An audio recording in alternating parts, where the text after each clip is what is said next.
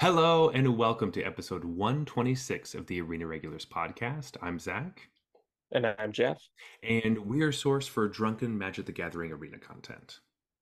That's right. Just a couple of regular dudes drinking some irregular beers and talking about Magic the Gathering, in particular, their online client, MTG Arena. And we have a new set that is coming out in September, so we're finally going to talk about some cards that have been getting spoiled over the last couple of weeks. It's quite exciting. New spoilers for us because there's been a lot of spoilers for like Commander Masters and a bunch of other sets, but finally we're getting a new standard set, and so we are actually pumped for this. Woohoo! Yeah.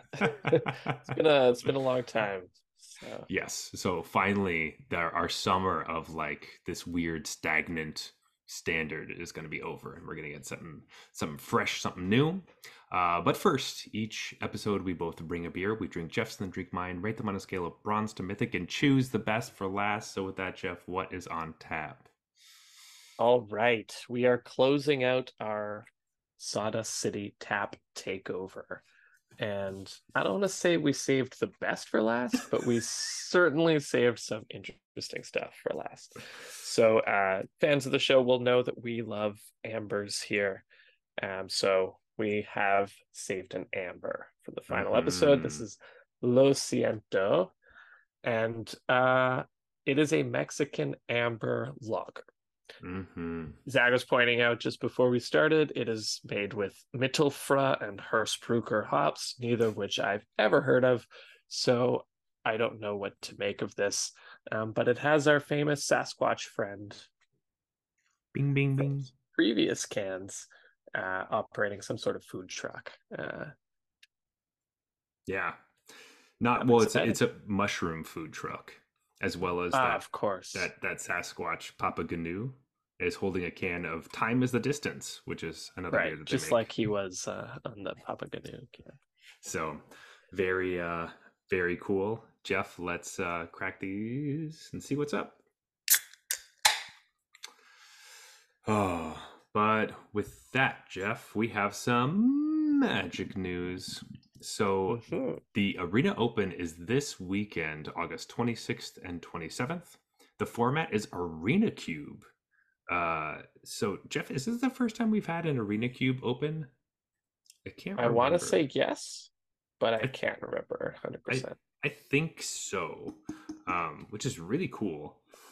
So, Yeah, that's awesome. I know there are a lot of people who love cubes, so mhm, getting to play there, high stakes cube, like this might be the first official time that that's happened ever, yeah, really. like the first time you could play cube to qualify for the PT or Right. something. That's pretty sick. Win thousands of dollars playing the Arena Cube. Pretty cool. So anyway, that's happening this weekend. Go check it out. Also, currently, until September 4th, there is an event. It's historic no ban list. So this event is all access and it has no entry fee. Um, and basically, you can just play any card that's on Arena. So your lightning bolts, you're playing Okos, you're playing Channel is the big one. Doing some Ooh. busted busted stuff, brainstorms, all of that jazz. Um, I mean, uh, is this going to be more of a dumpster fire than historic already is, or just a different dumpster fire? yeah, so I think it's a different dumpster fire, and I did see a tweet by Saffron Olive saying that like even though this event is really fun, they should have kept Channel banned because it's ruining everything. Like it dominates every match, and how it just Channel like is a ridiculous card. yeah, like playing Emrakul like way before you're supposed to do it at all. It's just whatever is that turn two Right. Emrakuls and stuff like it's. Is that what we're doing? Not Ulamog? I guess I think Ulamog doesn't even both. have anything to target anymore. Yeah, so it's just It's so like early that it can't even exile two land. It only gets yeah, one. Like, one like that sucks. come on. Um, anyway, so I've seen some screenshots and they look rough. So but it seems like a fun time. Go find a deck list online. Events free. The thing is you don't really get good payouts because it's a free event. So there's like 1,000 XP up for grabs, but like free event, weird format. This is the kind of stuff they should do for weird formats, I think. Where like it's free and you don't have to spend any wild cards. Good Yeah, job. So yeah. I wonder if they're testing the waters of like, what if we just unban everything and let historic do its own thing? I would like them to do that because who fucking Just cares? revisit the ban list because historic has a weird history of it was supposed to be not competitive, then it was Hmm. supposed to be competitive, and then it wasn't supposed to be competitive. Like, so the eras are coming, or the bans are coming from different eras Hmm. that may not align with its current Exactly. goals. Also, like we have talked about how Cons of Tarkir is coming before the end of the year.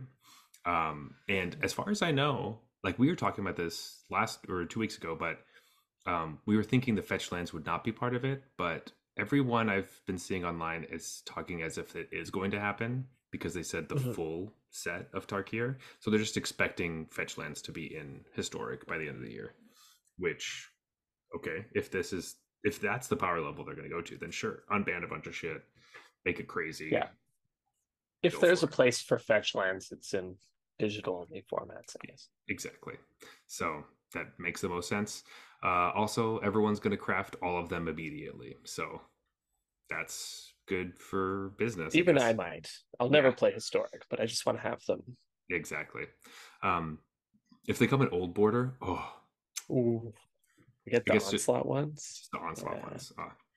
Uh, anyway, also during all of September, while you play at your local game store, that is a WPN, the Wizards Play Network, you get 1,000 experience points for each time you go, up to 4 times. So you can get 4,000 experience for going to play Paper Magic at your local game store, which includes your pre-release, which is usually the only time I actually get to get out there, have some time to do it.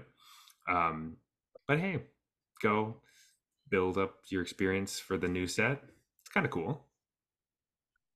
Yeah, not to rehash last time too much. It's Hmm. it's awesome that they're finally getting these connected. It's ridiculous that it took this long and this is all we have, but hey, this is what we got Yeah. connecting paper magic and online magic for the first time. Big win. Yeah. And this is the kind of thing where if this is something you like and want more of, you please go and do this Yeah, do because it. they're gonna look at these numbers and decide whether they want to keep it up or not. So yeah, go Exactly. out, play some paper magic. But also, Wilds of Eldraine releases on Arena on September 5th, which is, of course, after the paper pre release events the weekend before, September 1st to the 7th, and then officially releases for paper products on the 8th, um, which is, the best way to do this. I, I just like to say this every time. This is the way. Paper pre release, then Arena, and go on from there. The years where we had Arena first and then the pre-release was always weird and funky and It's weird. You had like sharks at the pre-releases hmm who had played, dozens of times already, hmm like knew the me. ins and outs, or trying to scam the free pack or whatever. Yeah, and you're like teaching everyone how all the cards work because you've already played with them a bunch of times. Yeah, Just didn't look good it's for a just odd. pre-release. It was odd. This is so much better, even though technically we get the cards a week late. It's just better for the game. So great job. All right, I Jeff. remember the good old days before the internet. Like the internet was always a thing in Yeah, my life, just so people know. yeah. But like you would go to a pre-release, and some people would know all the cards because they looked it up. But it wasn't so pervasive in the culture. Hmm. Most people didn't know anything about what was in the packs that they were going to open, other than like this set is an artifact themed set. It has these things like you might know the mechanics and like the themes, but mostly you were opening a pack, be like, "Whoa, what is this? Whoa, what is that?" And I know we just like cannot get back to that time, but that was a Hmm. lot.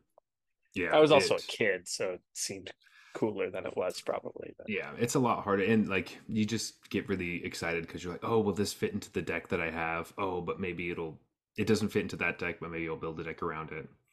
That kind of thing is kind of gone away a little bit. Some people still play Commander that way, but for the most part, if you have social media and follow any Magic account, that's almost immediately gone. So right, um, all of our listeners, are way past that and probably have, I'm sure you all have like memories, fond memories of when Magic and opening booster packs still felt like Magic. But anyway, back to spoilers. So we are going to be talking about new cards from the set, which we haven't done a lot of, which is perfect because we were saving it for this moment.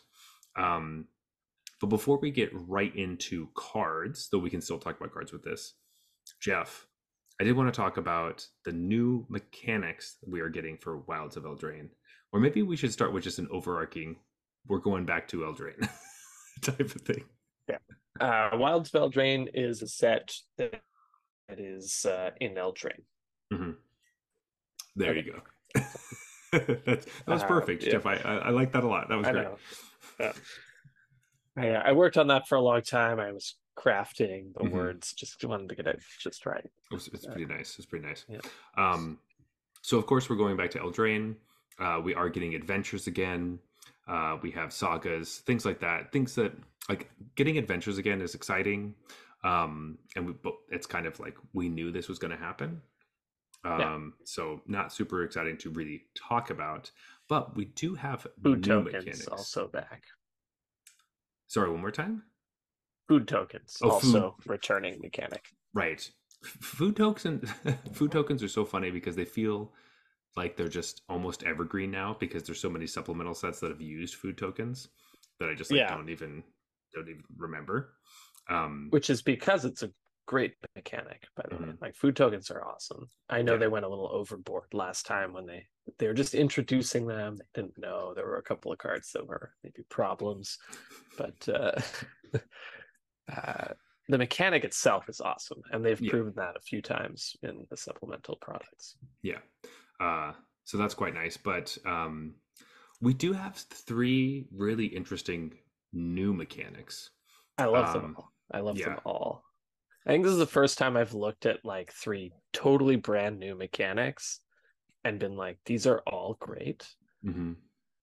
In addition to the returning mechanics that we knew are great. Like this is 5 super solid. I don't think I've ever looked at the set and been like, all 5 mechanics are really cool. Bangers. I definitely agree with that because the first one has to me, dumbest name, but that's the only bad thing about it. I think there's no question it's the dumbest name. Yeah. So this is it's an ability word. It's called celebration, and it is the type of thing that's on a bunch of like spells and permanents and things, but basically it is an ability that cares if 2 or more non-land permanents entered the battlefield under your control during the turn. But the thing about this is great is that like it's primarily I think in like white and red. There's a lot of white and red cards that have this.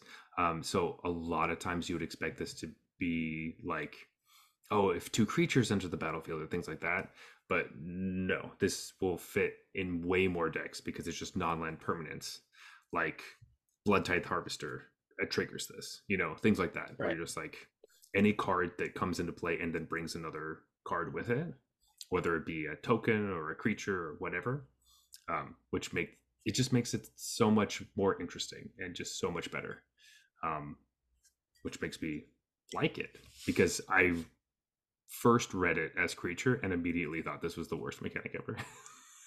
I had literally the exact same thing. When I first read this, I read it as creatures because it's in red and white. And I was like, okay, whatever. Another one of these kind of like have a lot of creature mechanics for the Boros deck that just makes them run face first into a board wipe.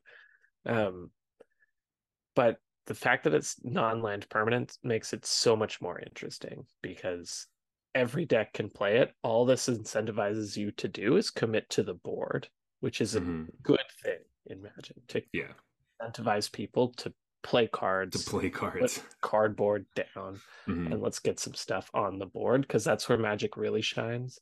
I know some people love Drago control, and that's fine. I don't want to take anything away from that, but where I think Magic really shines as a game is when there's stuff on the board and everything's interacting with each other, and you got to figure out what to attack with, what not to attack with, what to tap, when to do it.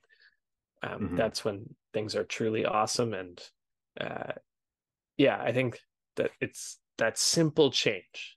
And I Mhm. wonder if this was creatures at some point in its development, and then someone was like, no, we should change this to non-land permanence. And then it was just like they all had a celebration about that, uh, about that idea, and that's where the name came from. But yeah, no, this seems like a super fun mechanic because it can be used in the obvious way of let's deploy a lot of creatures, get some buffs, and like attack. But there can also be, just like you said, there's a lot of stuff in this set that makes a 1/1 and a food token, or it makes two 1/1s, or it may like there's just so many ways to trigger two food tokens. There's so many ways to trigger this, Mhm. and it can be used by everything up and down the chain from aggro to control. Mhm. Um, I think Yeah, that's awesome. I think that's really, really sweet. I do want to say the name is definitely because the March of the Machine is over and they're celebrating that the Phyrexians are gone. Um, that is actually exactly why it's called that. But I do like the in-game design idea, the Yeah, yeah, celebration. That's no, good. that's what they tell you is Yeah. why it's Okay. For called sure. For that. sure. For sure. Um, but no, I think this Also, is it's just a simple mechanic. Just wanted to say yes. that too. Like anything that's really simple but Hmm. powerful and pervasive like this is one of those things that's going to be um it's not something you can just assume your card will always have celebration, right? Like you Hmm. need to do something to turn it on, but it's not that hard if you build your deck right to turn it. Yeah. So it's like it's just that really cool back and forth mechanics like this tend to have. Yeah. And also seeing which cards, like we were saying before, that can, um, where you only have to double spell to get it to go off instead of triple spell. Um, just Right. anything that brings anything else. Uh, any wedding announcements. I know that's in standard, but things like that. I guess that would have to be at instant speed, but um, I think it's just it's great. I'm happy with it, and it's gonna be awesome. Jeff, can you tell us about the next one? Because I know this is Yeah. the one that you're probably the most excited about. Super excited about this, and I'm pretty sure the next one is the one you're most excited about. So let's let's do it in this order. Bargain. Bargain, another really simple mechanic, but in a way, I think of it as like it's another kicker, right? But it's sort of reverse kicker. So Mhm. bargain is an ability that allows you, when you cast the spell, to sacrifice an artifact, enchantment, or token as an additional cost. If you do that, you get a kicker. The cool thing here is that you can't sacrifice a non-token creature. Mhm. It's artifact, enchantment, or token. So you can sacrifice a creature token. But basically, it lets you kick your spell by sacrificing something, um, but it doesn't let you sacrifice the most common game piece, which Mhm. is a non-creature token or non-token creature. And why I think that's so interesting is that generally sacrifice effects let you sacrifice creatures and then maybe other stuff as like a let's throw in or artifact in there, or let's throw in like or enchantment based on the themes of the set.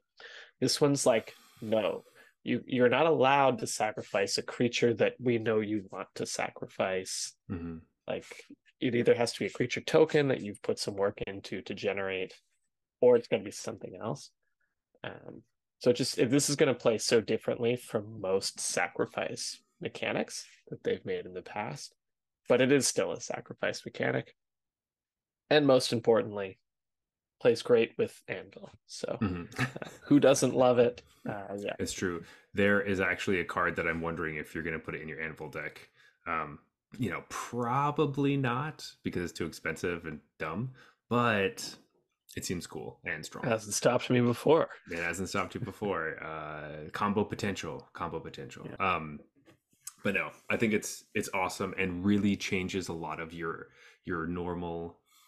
There are certain like one drop creatures that you're just always wanting to sacrifice or want to die in different things, and this just completely exactly. cuts all of them out your deck, which is awesome. Um, it really changes all the cards that you actually play throughout the whole deck. Yeah, very nice. All right, this is the one I'm stoked for, and I think this is so weird and exciting and different, but I'm surprised it's taken us this long to actually get to this point. And I don't know. This is the highlight of the set, I think. This is the one. So I definitely tried to make it so I could say this one. You should be But the one saying this yeah, one. but we are getting this new thing called role tokens. So roles are different attributes that you give to creatures, and the actual token is an enchantment aura token that you put on a creature. There are 6 different ones. It's technically 7, but one of them's only for commanders, commander player cards. But there are 6 tokens. So you can make a creature cursed, a monster, royal, a sorcerer, wicked, or a young hero. And all of them are fairly similar, which I think is really, really good and very strong for this, because 6 things is a lot to think about when you're putting rolls on stuff. Luckily, almost all the cards put a specific role on specific stuff. So it's not just like add a role token to a creature. It's like, no, you're going to curse one of your opponent's creatures. And what that does is if you curse a creature, you make an enchantment or a token that says enchanted creature has base power and toughness 1/1. So you just make them little 1/1s. As well as monster makes them, gets them +1/+1 and trample. Almost all the other cards give +1/+1, which is really cool. And it's really simple and easy. But I think this is great. As well as each creature can only have one role from each player. So if your creature is a monster, for example, that you give it +1/+1 to trample, and then later you put a like sorcerer roll onto it, which gives it +1/+1, and when it attacks you, scry 1, it will no longer be a monster, and it will become a sorcerer instead. Um, very nice. However, if your opponent makes curses one of your creatures, so it's a 1/1, and then you make it a monster, which gives it +1/+1 and trample, it will have both because there's one from each player. So important note for all you. Well, it'll be really important for the whole set, but as well as when you get into commander and stuff, they could have 4 different things. Crazy. Um, but this is so exciting. We haven't had like enchantment aura tokens really. You rarely get like enchantment tokens, but even enchantment aura tokens, this is pretty cool. Yeah. So this is them doing like fully committing and doing aura tokens. And like I gotta play with these things first, but my initial read on this is they got it bang on. Mm-hmm. This is how you do it. There's enough of them that it feels like aura, because if it was just like, oh, it's an aura that gives them +1/+1, it's like, sure, It's but that lame. doesn't really catch what auras do. They're Mm-hmm. different. They give the one that I want. Um, like you said, there's enough of them, but they're similar enough that it's not ridiculously complicated.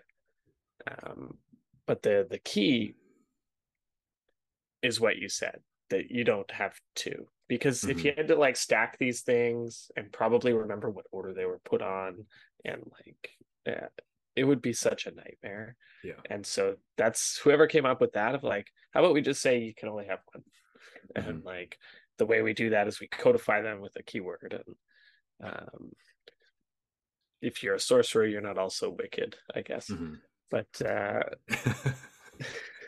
like that's a really good idea, because I think that would have been lost on a lot of people who were like, hey, design an aura token. Because when you think of auras, you think of them stacking up. And that's part of the cool thing.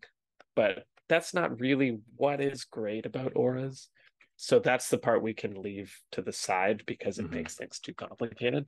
I think they really hit the nail on the head with this one. And to top it all off, like it's so flavorful too. It's They've so I don't know if flavorful. they've been sitting on this forever and just like now's the time to do it because it's a fairy tale set. But either way, like this is perfect. Mm-hmm. And so this is them showing there's actually a commander product years ago like 4 or 5 years ago. Um, that was an enchantment based deck, and there was one card in it that was your commander. It was a planeswalker, and it could make um, mask tokens that you'd put on your creatures, and it would basically give it like totem armor. So you're basically just Right. it's just an aura that gives stuff totem armor, and that's it. Um, but I love that. I mean, so they had that tool in their back pocket, but they're just waiting for the right time to like really unleash it. And this is awesome. Also because like it fits so perfectly into all the other mechanics that we're playing with. So like Exactly. Yeah. if you want to play, if you have a creature that you're like, man, I really want to put a different role onto it, but I'm just going to lose the other one for no value, you can play a bargain card first, sacrifice that token slash enchantment, which it works for both, and then put a different or like role on it and attack with it. It's it's so good. It's so nice. And all the cards that create these are usually permanents themselves, and so they Mm-hmm. trigger celebration. Right. Boom. So yeah, it's nice. Mm-hmm. And it all ties together so well. Yeah. And like the adventures, some of them create these and stuff. So It's really it, it's just super cool. And there's one card that I think is really interesting about because obviously like with the roles you just like have a creature when it enters the battlefield it makes something royal or something like that, or yeah. all those types of things. But there is this one uncommon white card that's cursed quarter, I guess that's how Mm-hmm. you say it. It's just like two and a white for a 3/3 human noble with lifelink, and when it enters the battlefield, create a cursed roll token attached to it. So really, it's a 3 mana 1/1 with lifelink that you give yourself. But if you can either give it another roll to make that one fall off, or sacrifice that roll for bargain, then and also it triggers celebration on its own. Right. Um, This card is super cool. right? It's, It's it's so yeah. awesome. Like it, it's not. I don't think it's like strong, but I think it's perfectly encapsulates how interesting you could build this set. And it has a whole story to it. It's like this noble turning into a frog, which is very Yeah. fairy tale classic. Um, Right. it's I think Yeah. they did Great. it. They just did it. It's And the funny thing is, like, in limited, this is probably better if it doesn't have that text, right? A 3/3 lifelink for three is mhm, better than this. In constructed, a 3/3 lifelink for three is probably not playable mhm, unless it has super specific types or like a raison d'etre. mhm, This might actually be better in constructed because if you're ever playing it, it's for the 2-for-1 card pieces of cardboard kind of thing. Like mhm. you probably like this probably won't see play in constructed, but you know it's Yeah, just interesting how Magic is such a game that this is much worse than a 3/3 lifelink for three in limited, and probably quite a bit better in constructed, but probably still not there. there. But But yeah, I just it. I don't think it's going to be the card I think about the most from this set, but I love that they found that piece. You know, to yeah, yeah, it cool just design. yeah, and some of the best things about Magic is like the little mini games that they give you where their card has weird drawbacks. Not that this one's crazy, but And I love putting it on at uncommon as well mhm. because not because it's too good to be a common, it's just You too just weird to be a yeah, common. you just don't want to see it all the time. Yeah. Um, Like, and new players would be like, why do I want this? It's like, you know, it's a good card that makes itself crappy on when I play it. yeah, Weird. so and they'll be thinking of the wrong things of like how can I make it so that this doesn't trigger when it enters the battlefield. Be like no, you just need to. It's the long game. That's what that card Yeah. is. You want to trigger celebration, obviously. Yeah, duh, for Noob. 3 mana. Yeah. Um, so, but anyway, I think there's a bunch of really sweet stuff in here, and also some really powerful things that will Yeah. be very interesting to check out as we go through all of this. But those are the new mechanics. Um, All of them, like Jeff said, bangers. Yeah. Home run slam dunks in the making. We'll have to see how they play, but hmm. Yeah, I'm excited for this because these are some really cool mechanics that we have going on here, and the harmony between them. Yeah, Mhm. this could be a chef's kiss in terms of mechanics. Could be the first one. I don't think we've really had a set that's been like, oh, this is all awesome. There's Yeah, always one that kind of sucks. yeah, and you're just like, ah, I wish this wasn't here because then it would Or be awesome. it's not even that you wish it wasn't there, it's that you forget it was there. You're like, oh right, Right. that had Oh, that. Oh yeah, that yeah. never really panned out. Right. Which ultimately, celebration's the closest one. If Yeah, there isn't a that's card in standard that really does it, if we're taking bets, that's the one that that's the one. it's Um, probably might not make it. yeah. Um, Before we get into really exciting new cards or whatever, I did want to quickly look at a couple weird, not even weird, some uncommons that is just stood out to me as far as just like their rate and what they do. Um, Sure. so there's a blue uncommon. It's an enchantment aura, of course, because like that's what you do. Um, but it's Mm, called Bitter Chill. So it's one in a blue for an enchant creature, enchanted aura. And it's just like a dehydration. So it like enters the battlefield attached to a creature. It taps that creature. That creature doesn't untap during its controller's untap step. Just those words for 2 mana is big because you never get just that for 2 mana. You always get something that's like either it doesn't untap or like it'll put it on it, but you don't actually get to tap the creature when you play it for 2 mana. For 3 mana, it will tap the creature, but for two, you won't get that. Um, and so they're finally pushing this ability, and on top of that, it has upside. Where whenever Bitter Chill is put into a graveyard, you can pay one. If you do, you scry one and then draw a card, which is the other thing that happens with this card is that you put it on something, the creature gets sacrificed, and then you just lose a card and they made value off of it. So in this set specifically for limited stuff, this card I think is going to be a lot better because Bargain does not let you sacrifice regular creatures. So you don't have an inherent sacrifice outlet that just gets rid of whatever creature that you bitter chilled. You can get your card back, and it's super cheap and comes out so early. yeah. Uh, I like this is the kind of stupid things that I like, and I was excited about this card because I'm like, Yeah, this finally, this it's is a good call out. like it could be good. It could finally be good. This card has been so bad in so many sets that like we might have gotten a good one finally. Yeah.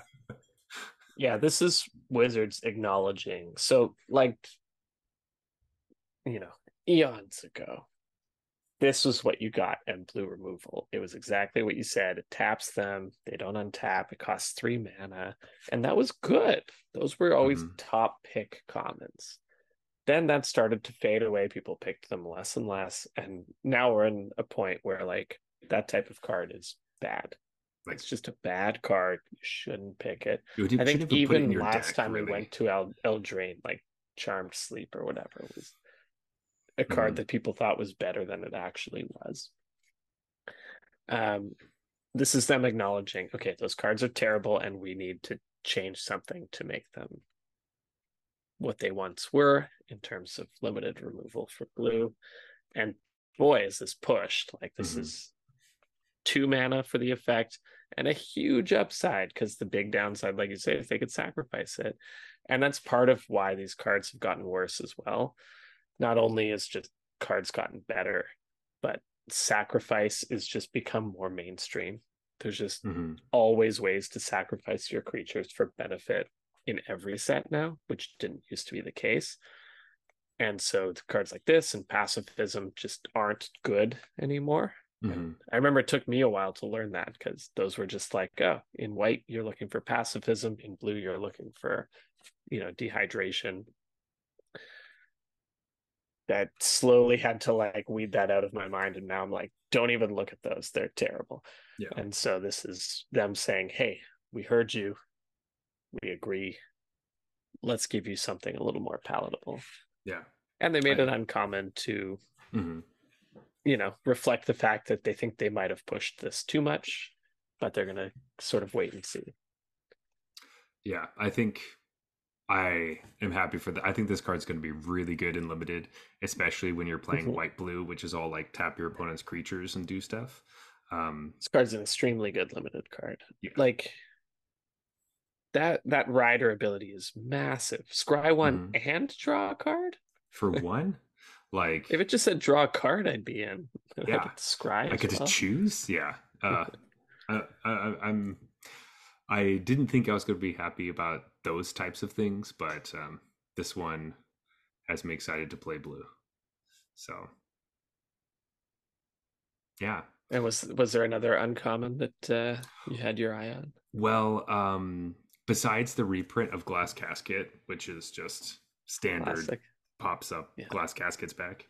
Um, I was actually looking at white removal, uh, which is Stroke of Midnight, which is just better Beast Within, like, or Generous Gift. These are cards played in Commander all the time. I think this will be good in. Okay, sorry. Let me just read the card. So, um, it's 2 and a white for an instant. Destroy target non-land permanent. Its controller creates a 1/1 white human creature token. Um, Beast Within and Generous Gift both make 3/3s, and those are like solid things. Something that lets you destroy non-land permanents is like always something really strong because it kills planeswalkers, it kills everything. Um, Yeah. and the little upside they get of the creature token is like not huge, but because this creature token's a 1/1 that doesn't have evasion, like this is much more interesting. And I I don't know if this is really standard playable, but I wouldn't be like so it wouldn't like surprise me so much that a deck would want to side into these if you're playing against like the planeswalker esper planeswalker decks or all that kind of stuff, Yeah. just as some like a mono white weapon against those types of things. Yeah. It's definitely interesting.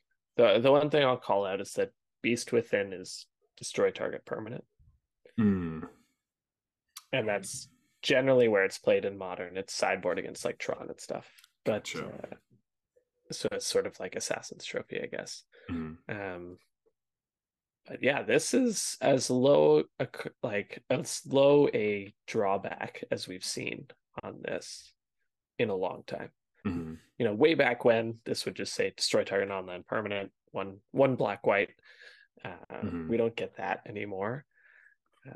Hell, back in the day, it's one black white destroy target permanent, mm. but they don't do that anymore.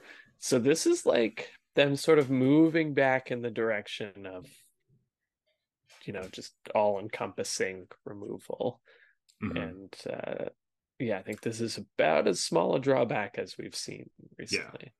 I also think we're like I don't know, I've been talking about Commander a lot, but like there was a push from Commander players to make white stronger color for several years. We are now since past that, and we've seen lots of cards since then be printed. I think this is also probably remnants of that, just being like, yeah, let's make white stronger. We've seen it over the last year or so, um, but or maybe even 2 years. But anyway, seeing things like this, this mostly looks like this is for Commander in my mind, as well as hopefully a standard playable thing. Yeah, it has an But outside shot, I think, of appearing in sideboards for stuff. does it For like, seem insane that this could just say permanent? I feel like you could just giving somebody a creature for a permanent sounds totally fine. I think we no, should you just can't. No, no, this cannot say permanent. permanent. The word non-land is essential. Uh, I'm okay with destroying people's Imagine a lands. white weenie deck that's on the play and they just blow up your second land after going like one drop, two drop, blow up your second land. They give you a blocker. That's good. Yeah, a chump blocker. Yeah. uh, And by the anyway, way, they're doing that for the rest of the game because their hand was one drop, two drop, and four of these. yeah, So, totally. That's what always happens. Um, um, but anyway, I the also want to, it's probably unlikely, mhm, but hey, man, if you're about to win the game, your opponent's at one, they kill your last creature, you can respond. Target mhm. your own creature, get a 1/1, fizzle their spell, and win. So, That's true. That is true. sure, that's going to come Uh, up all the time. who know? I mean, Stroke of like, midnight. not even just that, but Stroke of Midnight also hits food on your side of the table. Turn a food into a creature. Uh, Yeah. all that stuff. Nobody sees that coming. You don't. Yeah. You don't see the food Haha. food attacking for one damage thing. Actually, in this set, you might, but Yeah, maybe we'll actually, get to that a little later. we will. Um, but anyway, just a couple limited slash like little uncommon things that popped up. Just to me, Jeff. What are things that you're excited about for this set? So I think one thing that maybe we just start at the top here and we talk Hmm. about the planeswalker of Okay. this set. So this was spoiled a little while ago, so we've all had a bit of time to digest it, but now we have some context surrounding the set. Um, so this is Ashiok, Wicked Manipulator. It's 3 black black for Ashiok Planeswalker. It's 5 loyalty. It has a passive. If you will pay life while your library has at least that many cards in it, exile that many cards from the top of your library instead. Um, so if you're going to pay life for an effect, you get to exile from the top of your library instead. But it doesn't force you to do that if you don't have that many cards.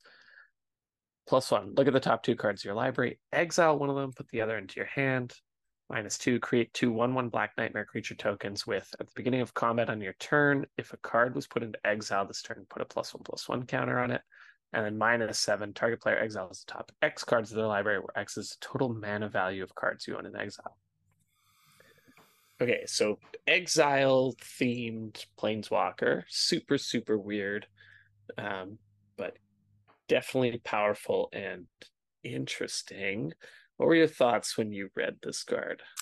My thoughts were that's a lot of words, I and was gonna say when you read this card all the way through, like a few times to really process all the interactions. Where'd you come out?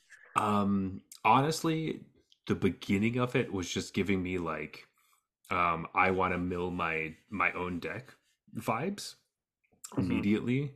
Was like, what blue black deck can I play with Jace, Wielder of Mysteries? That's his? Yeah, yeah.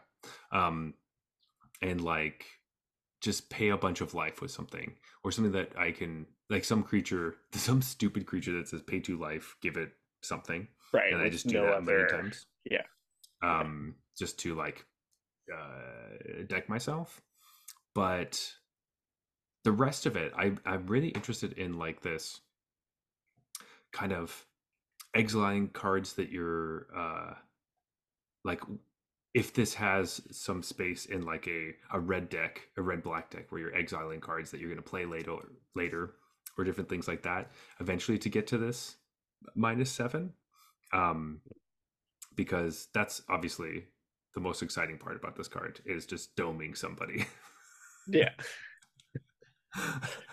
Like total mana value of That's cards in so exile. Like, much. damn, that's pretty easy to make happen. Yeah. Uh, yeah, it's I th I think you're right. I think you hit the nail on the head that the passive is the reason anyone would play this card in reality. Like Hmm. some sort of weird combo um, with Jace, like one of these pay X life, draw X cards things where it's like, okay, I'm not really paying X life. So now I can set X to 50, where the card sort of assumed I wouldn't be able to do that. Hmm. Um, like one of but those, you couldn't do it to 50 though, because you're, unless your deck is huge, I or whatever, guess. like Yeah, yeah. 35. Like a lot of cards are designed assuming you're not going to be able to pay that much life. That's true. And Yeah, then yeah. it's like now I can pay up to 40 life or Hmm. 45 life. Um, that's how this card's probably actually going to get used. I think it's a cool design where it's a new take on your sort of standard +1 draw a card, -2, 5 mana planeswalker, +1 draws a card, -2 Hmm. creates a token, and ultimate wins the game. It's slightly more interesting, but still kind of follows that template.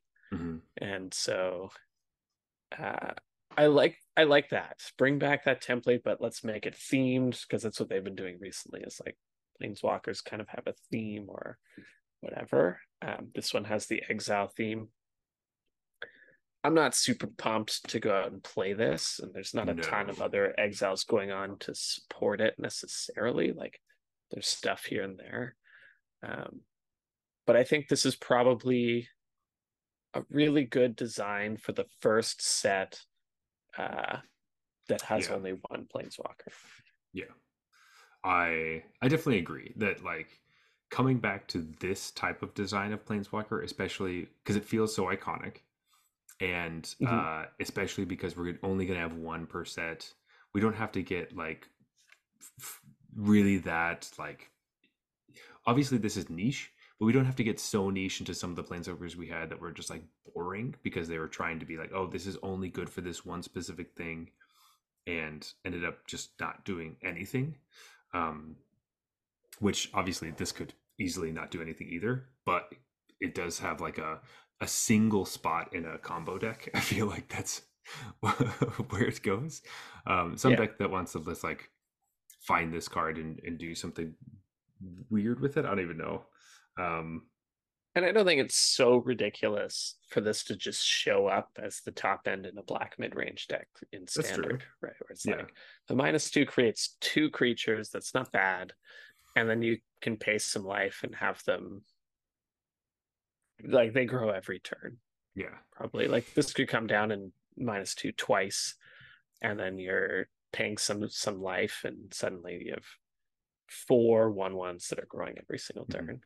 That's true. Like It's not the this worst. that comes down, you -2 a couple times, and your tenacious underdogs really help this out because you don't have like you Right. exile the top of your deck instead of having to pay life, which tends to be what happens with that card. Is you eventually get to the point you can't play it anymore, Right. um, which these mono So black it's decks not are like hard to play. unreasonable. No, I just think black mid-range decks have better enough things. better Yeah, stuff probably, and will forever because standard is 3 years long now. So yeah, uh, and those decks are already playing shielded, so they don't care about like paying life.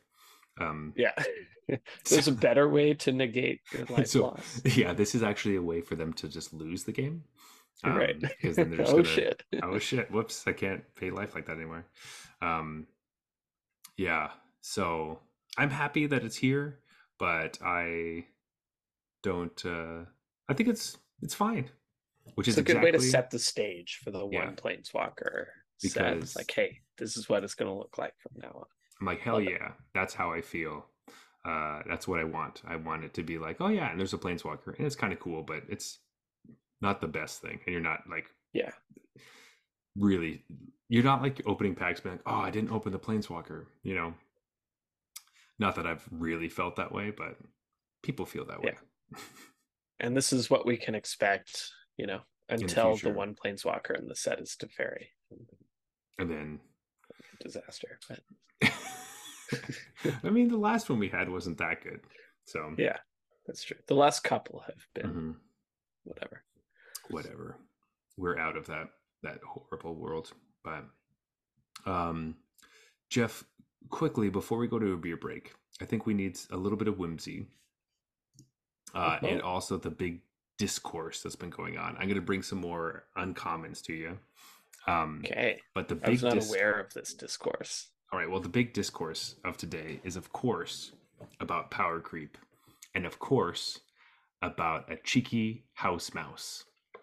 So, cheeky house mouse is a white adventure creature that costs a single white, and it's a 2/1. So, on its face, without the adventure, it's a Savannah lion.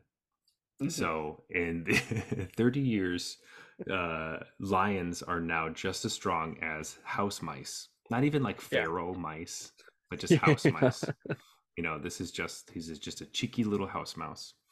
Um, and he has a uh, an adventure that's a sorcery that's called Squeak By. Love it. That costs a single white and says target creature you control gets +1/+1 until end turn. It can't be blocked by creatures with power 3 or greater this turn. So it still can get blocked by a Savannah Lion, but um, anyway, I, I it's more so the talk about how push like a this mouse is a 2/1, and I just sometimes when you step back and think about it, like, wow, you have like 1/1 citizen tokens. Your goat is an 0/1, but this mouse is a 2/1. It's just Yeah. this mouse can kill a tenacious underdog, which is a boxer. Um, Yeah. just um, Yeah. I mean, it's like the classic joke of like, Emrakul being there, like, mhm. no one can match my power. And it's like, oh, 15 squirrels. I did not expect such resistance. No. Yeah, but you need like a little more than half as many house mice. Yeah. Oh, it's just it's also great because this card like is totally going to see play in mono white. Yeah. Because you'll take a Savannah Lion anywhere you can get, um, especially one Yeah. that can squeak by. I like the design of this card. And It's super cool. Um, why are we holding on to Savannah Lions? That card's ancient. it's true. It's so true. And this isn't the first time people have joked about Savannah Lions and other cards that are better than Yeah. that. It's just funny that specifically it's like such a small animal. I And wonder it's, if they did it on purpose, right? Because like cats hunt mice. It's just like, hey, oh, gonna totally. make a Savannah lion? Hmm. Let's make it a mouse. It's just a mouse with like a ring in its mouth. Yeah. Um, but yeah, I anticipate to play a lot of Squeaky House Mouse in mono white weenie because like, It's cheeky house mouse with oh, squeak by sorry, as the adventure. Come on, Zach. I'm sorry. uh Squeaky House Mouse, cheeky House Mouse, I'm sorry. Gosh, that's so embarrassing. I know. Anyway, I'm glad that you're holding me to it. Yeah. Should we start from the top or? Yeah, let's just like start Yeah. the whole episode over again. um but yeah, this little guy, he's a cutie, and also very, this just looks like a classic Eldraine card because the adventure is the same color as the creature. So Yeah. uh I'm not even sure this is a good limited card. no, it's bad and limited. Yeah. um this is good and constructed. When you have four of them and you play one on Is turn one every turn. is good the right word? Or... Yeah, totally. Good. A card you can play. Let's settle on. Let's meet in the middle. It's good on turn one. Yeah. Yeah, and then also can squeak by later in the game. Perfect. Look at that. You can attack Okay. into a Shieldred. And that could be any creature. That doesn't have to be a little creature. Yeah. Right? I'm just saying. It does more than some of the other ones we've seen. Whatever. I You don't play mono white, so you don't know what we have. You don't I'm know gonna the lose this card so often and yeah. never admit that it's good. Yeah. It's cheeky. That's the future I see within this card. Hmm. It's squeaky and cheeky. Yeah. Yeah. Anyway, Squeaky and or cheeky. yes, both of those things. Anyway, Jeff, I think it's time for a beer break, so we can talk about some more exciting cards, probably, as most of mine seem to be fairly underwhelming. But we'll see where we go. We'll see where we go. Hey, I liked it. Anyway, so we're gonna go on a beer break, grab some more beer, and be back with some more cards. You're right back. This beer break is brought to you by our patrons over on Patreon. That's right. You're already supporting the show just by being a listener. But if you want to support the show even more, the Patreon is the best way to do that. Plus, you get to vote on which co-host you'd go on an adventure with by clicking the Buy Jeff a Beer button. Or clicking the Buy Zach a Beer button. So go to patreon.com/arena regulars to go on an adventure with a host. Or if you'd rather go on Discord adventures, well, that's an option as well. You can join our Discord channel. The link should be in the show notes. That's right, and it's free. Honestly, we just want to talk to you, but your money would also be nice.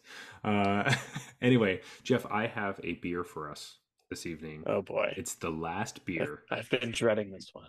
It's the last beer of our Sada City tap takeover, and I am also dreading this. I thought I wanted to pick this first originally and get it over with, but then every week I just didn't want to try it. So here we are. This has nothing to do with sawdust. It's just the first word in this beer has always been a big red flag for me. Mhm. And that is, it is a maple butter tart ale. So any beer I've ever had with maple in it has been horrendous. Um, I don't have high hopes for this one. I I just thought we had to get it. Like we have Yeah, to try this. But I yeah. this is the If you first say so. this is the first beer on the show where I'm actually like afraid to open it. Um Yeah, anyway, so I would echo that thought. I've never had a mhm. beer with maple that I really liked. Um, but beyond that, I don't even like butter tarts. You don't like butter tarts? Do not like That's like butter tarts. such a Canadian faux pas. I can't believe that. Yeah. Yeah, wow. So I don't know what I'm gonna. It's like, do I want it to taste like what it says? No, No. no, I don't. Oh my god. Oh, that's so funny. Anyway, it's 5%.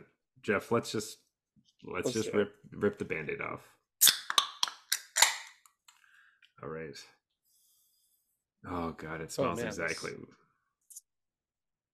It Sorry, smells like I I have no thought it was going to nails. smell. And... All right. Oh boy. Yeah. Oh man. Um anyway, this is a maple beer. You know, Jeff and I have a couple things on our list of like the worst things to put in beer.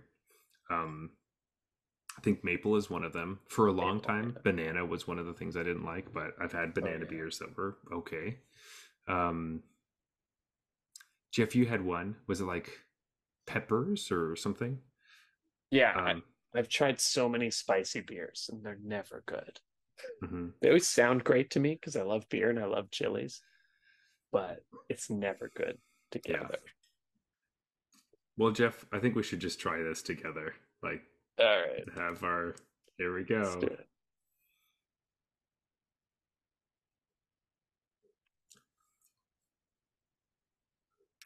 All right. Uh-huh. Cool. Gotcha. That's a beer. Oh boy. Anyway, let's Hey, talk about magic. all right, Oh, let's get. oh no. Now I have to talk about food. Um, Yeah. okay, one card I wanted to talk about if we're following the random uncommon train. Hmm.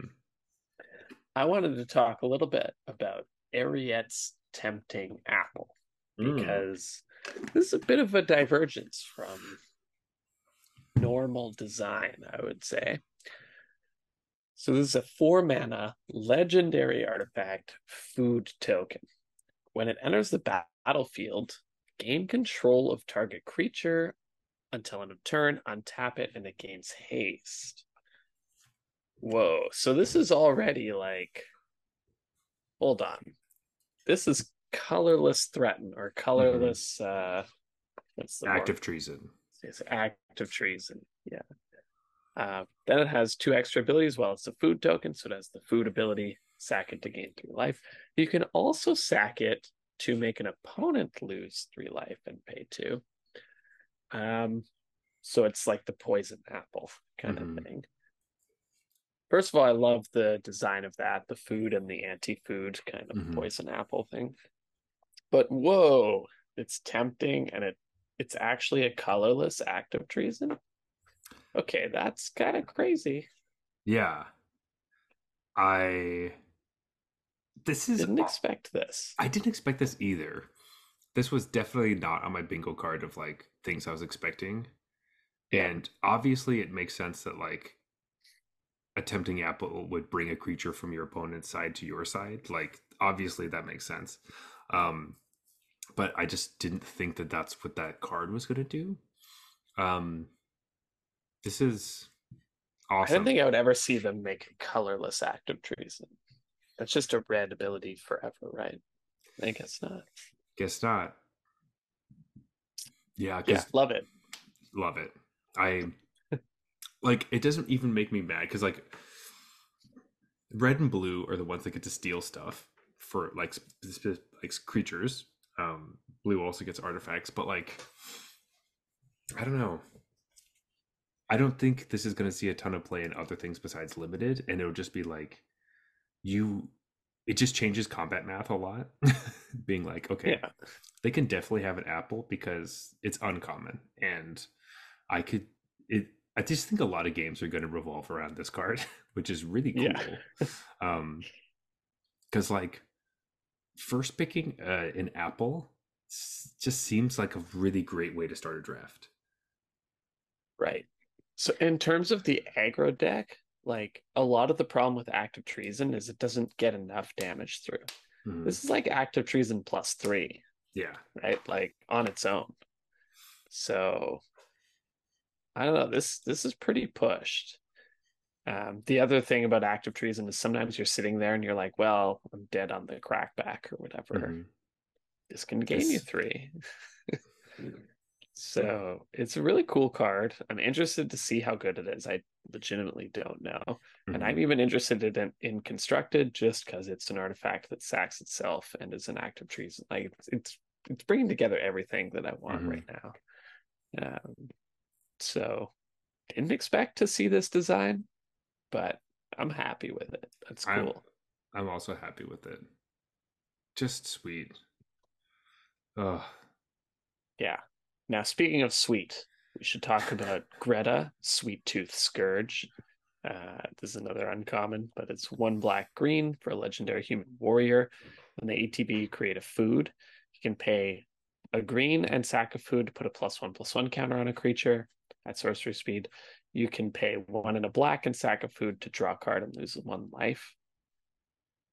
Great card. Hmm. Uh, love this. Anything that like turns food into other stuff, I always think is cool because food is kind of costed at this is what a food token does. Hmm. And so when you can make a food token do something better, you're usually getting that ability at under cost. But what you're paying is you need like synergy sort of. Like Greta kind of will do the whole thing once on her own. But if you want Greta to really be great, you need to play them in a food deck. Yeah. Um, so I think this card probably misses the mark a little bit in constructed. It's just Hmm. slightly too expensive. But this kind of thing is exactly what I love. Like, let's create this like food deck and has these synergies. And we're sacking them to do stuff they're not normally supposed to do. Uh, really cool card. Really cool. And I just love the name Sweet Tooth Scourge. Yeah. Um like these are awesome. I know people are really excited with this. My biggest thing, so this is part of like the uncommon dual colored cards that are in every set now that tell you what each color pair is looking towards and working for. um this is just one of the sets that has all of them be legendary creatures, which um I have now grown more frustrated with and annoyed by. Yeah. um, Being like, dang it. Mainly because the card that I wanted to be able to play a bunch of was Obira Dreaming Duelist, which is the Dimir Fairy Warrior that has flash. It's a 2/2 with flying, and it cares about um, just as whenever another fairy enters the battlefield under your control, each opponent loses 1 life. I just want 4 of them, and this. I know the legendary creature thing isn't to stop this card from being too good. It's to so you could possibly make it I your don't know. If this commander. wasn't legendary, this could be pretty Really, busted. it's a 2 mana 2/2. You can kill it so easy. You can cut it down. It'd be But they fine. stack so outrageously. Yeah, I mean that's why it's good. Yeah, it might be a bit. It might be a bit pushed if it wasn't legendary. They'd make it a 3 drop at least. Yeah. Okay. Ah, I know, but anyway, no. I do like this cycle. As normally they're very nice, but the one I like is the one that just seems like good and strong. But definitely not. I wouldn't consider it cool. It's definitely not Yeah. exciting in any way. Um, but I have also been realizing I think that's all the cards that I'm looking at. All the cards I think that are really interesting are like fairy cards that are all uncommons that are just strong. Yeah. And it just makes me want to play the fairy deck. Um, See, so I like, just I'm all in on like some sort of Jund food sacrifice thing. I don't know exactly what it looks like. Does it play Anvil or not? But that my brain's just like finding all those cards, being like, this yeah, is awesome. that's great. While I'm looking at cards like Ego Drain, which is a single black for a sorcery. It says target opponent reveals their hand. You choose a non-land card from it. That player discards that card. If you don't control a fairy, exile a card from your hand. So this is just like fairy Thoughtseize where you don't lose life. Like, Yeah.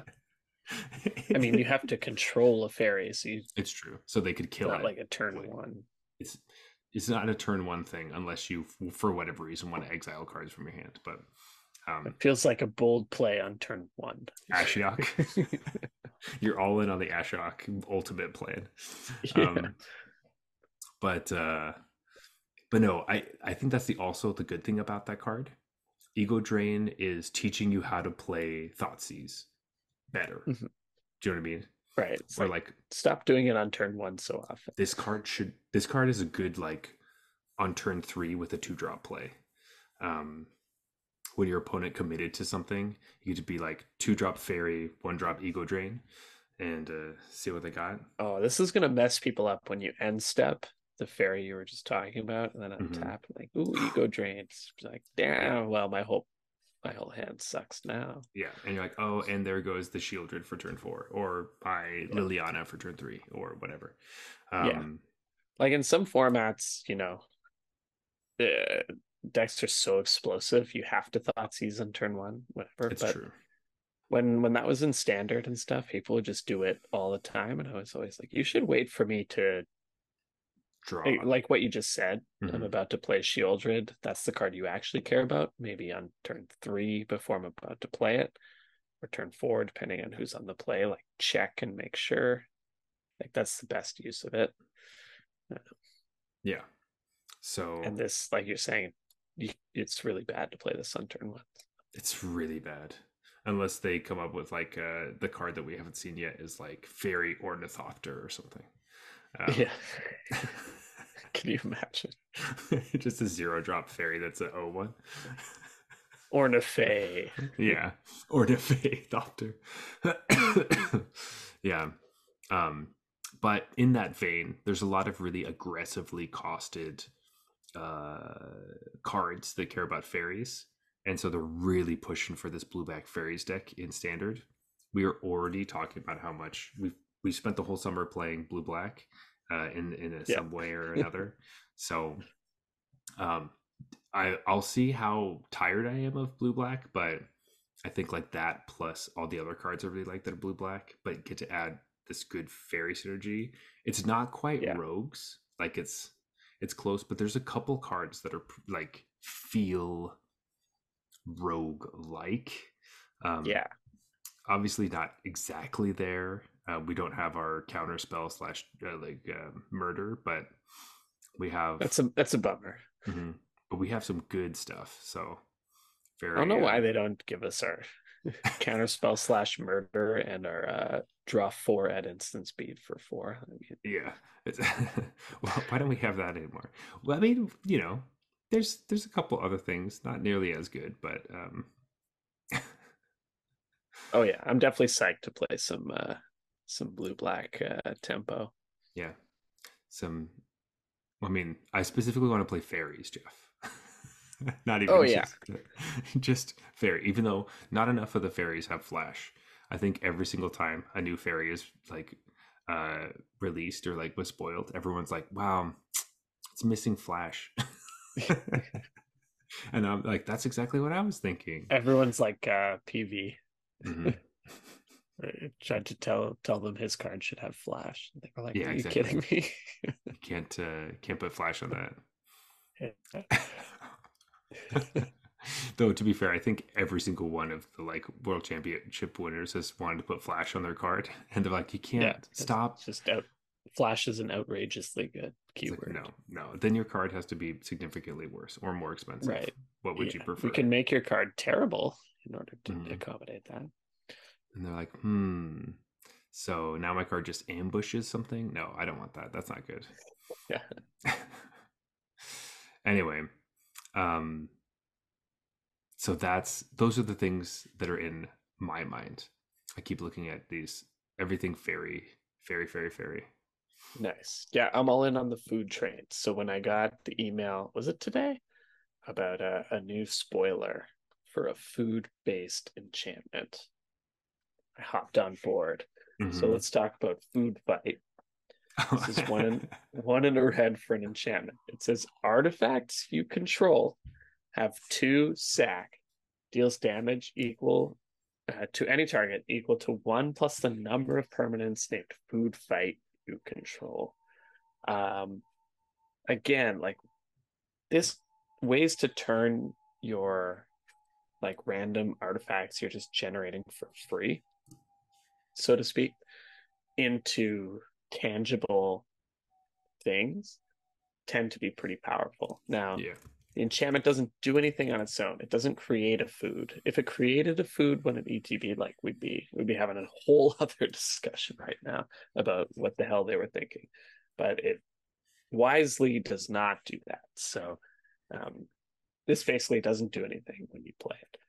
But turning all of your food tokens into shocks, 2 mana shocks, that's pretty good in a food deck. Like I have It's my eye on this one. It might be just too expensive, but I could also see this just being like, we go down a few months, people are like, what the hell is this card? Like food tokens are so easy to generate, or like mhm, blood tokens are so classic. easy to generate. Hmm. And it's just, you know, lets my opponent just dome me for 6 and then pass and then dome me for 4. It's like, okay, I'm dead. You know. Yeah. Um, this was definitely a card that I saw. I think I actually saw this one leaked. So I saw like a Okay. really like uh rough version of it, and definitely was just like, I'm gonna wait until like it seems cool, but I'm gonna wait for someone to show me how cool it is, because I see the potential, Yeah. but I'm definitely in the Uh, spot where I'm the I one who's going to be trying. Like, okay. You okay, imagine this though. okay. Imagine this card comes out and Fable of the Mirror Breaker were Oh, still legal. jeez. This would be ridiculous, right? Oh god. That would be awful. So that shows you how good this card is, because if you play it with Fable of the Mirror Breaker, it's good. Hmm. Yeah, totally. That's how good this card is. Yeah. Oh gosh. Oh man. Um uh anyway, I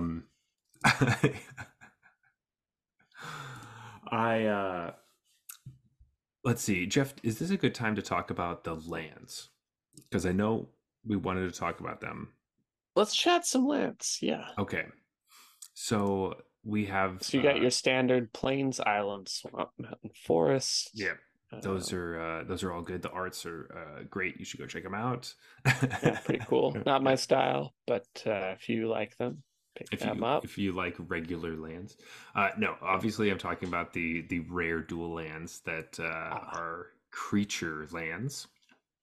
Um, and these ones are sweet. So we saw Reckless Fortress, which is the white black land a while ago that was spoiled quite early on. But the rest of these are pretty interesting, and we're going to see a lot of them. Um, Yeah. but Jeff, should we start with the best one or the worst one? Hmm. Let's start with the best one. Let's start Okay, with the best that's the easiest one to really pinpoint. The worst one. one's a Yeah. lot harder to pinpoint. And that's what it was Yeah. a trick question. Um, I but do you was like, want I to? think I have a choice of the worst one. Yeah, do you want to tell But us what Restless Spire does? so Restless Spire enters battlefield tapped. You can tap it for blue or red, and you can pay a blue and a red to make it a 2/1 elemental with, as long as it's your turn, it has first strike, it's still a land, and whenever it attacks, scry 1. What the fuck? Yeah. As someone who doesn't tend to play blue red decks, Hmm. this annoys me, but I don't hate the design for a few reasons. Like, I think the first strike on your turn is pretty important. Hmm. Having this just be incidentally like a super annoying blocker, Yeah. I think would suck. It's like it's not what it's intended to do, so let's just not let it do that. Hmm. Um, that was smart. Like, I think in old there's a time in Magic's history where it just would have had first strike, and then that second clause is supposed to tell you this is an attacking card, not a blocking card. Hmm. So I really appreciate whoever like went out of their way to say no, it only has first strike on your turn. Um, but yeah, I mean, this is like if you haven't played with creature lands before, they can tend to look underwhelming sometimes, or I mean, it depends on your perspective, I guess. But the biggest thing about them is how much does it cost to activate them? Because this requires 3 lands, right? It's 2 to activate. You could, you can activate this by tapping itself for mana. That's generally Bad. advised against. You It's can't not usually a do good much play. with it, it. it does randomly come up. I have actually Hmm. done that before because I needed a creature for something. Like, I don't know. It's To always a sacrifice weird something. corner Yeah. case. Yeah. Um, but essentially, you need 3 lands to activate this. That's unusual. Creature lands generally cost a lot more than that these Hmm. days. And so that's why I think we both identified this one as the best one, just because, hey, it costs 2, and a 2/1 first striker is a very real creature. So Hmm. the other ones can be a little more, they can promise like illusions of grandeur. They can promise you greater things. So I'm going to be huge if you attack with me 6 turns in a row. Or Hmm. like, I'm going to get you so many food tokens, but they're just so expensive that Hmm. it's a lot less realistic. So this one is the one where it's just like, yeah, it costs 2 mana and it's a real creature. Hmm. Yeah, Yeah. this is sort of reminiscent of Treetop Village. That was just like, obviously Treetop Village is probably better than this, but like that was 2 mana for a 3/3 trample, and I think Wizards realized what the mistake they Oh, made on that one. yeah. Um, but I do think this is sweet, especially with like there's a lot of like tutu samurais around and stuff like that, and a lot of like 3/2s or like 3/1s and things like that. So this will be able to I do tap appreciate the two in one, well. so Yeah. like it can get pinged. Hmm. So there is some risk to activating this, which is nice. But most of the time, this is gonna you're gonna get behind the other players. Like you're gonna get behind the blue red player, so you won't be able to hold up mana to ping this down or whatever. And then Hmm. they're going to be able to activate this without having to commit more Yeah. and probably attack through your stuff, like you're Hmm. saying. Yeah, absolutely. And yeah, being able to like, turn 5 attack with this and hold up counter magic or the removal, like that's going to be most of that game, I think. So could be, I mean, is going to be something. I think blue red gets a big bump because they have this card. Yeah, We're going to see more spell stuff again. I will say this is really the only creature land that has an actual like Actually, no, sorry. The blue green one has trample, like just straight on it. Um, but I was gonna say the other ones don't really have keywords. They just have like Right. all of these have abilities when they attack that do different things.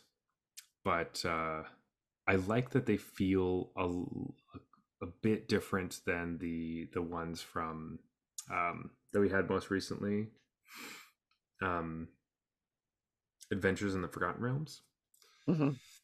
because those were all monocolored, and a couple of them had, I mean, for the most part, they all had keywords, and that was a big part of it. And a few of them had like attack triggers, which were the ones that saw the most play.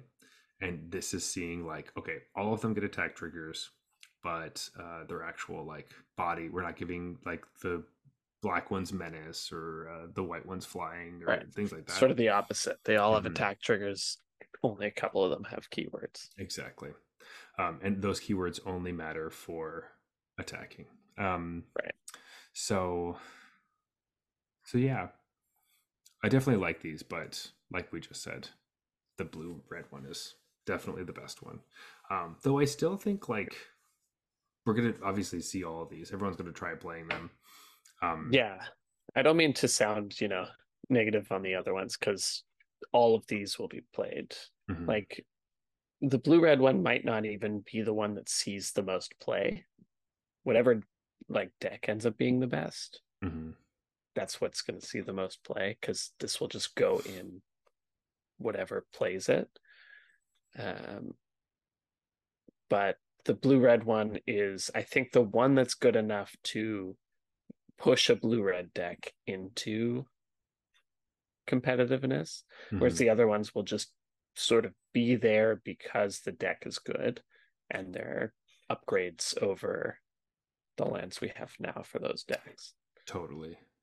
I also think it's good to point. I was just talking about how much time and like energy it seems, or aggressive costed cards they were putting into fairies, which is blue black. And there's no blue black land, which I think is very Yeah, intentional.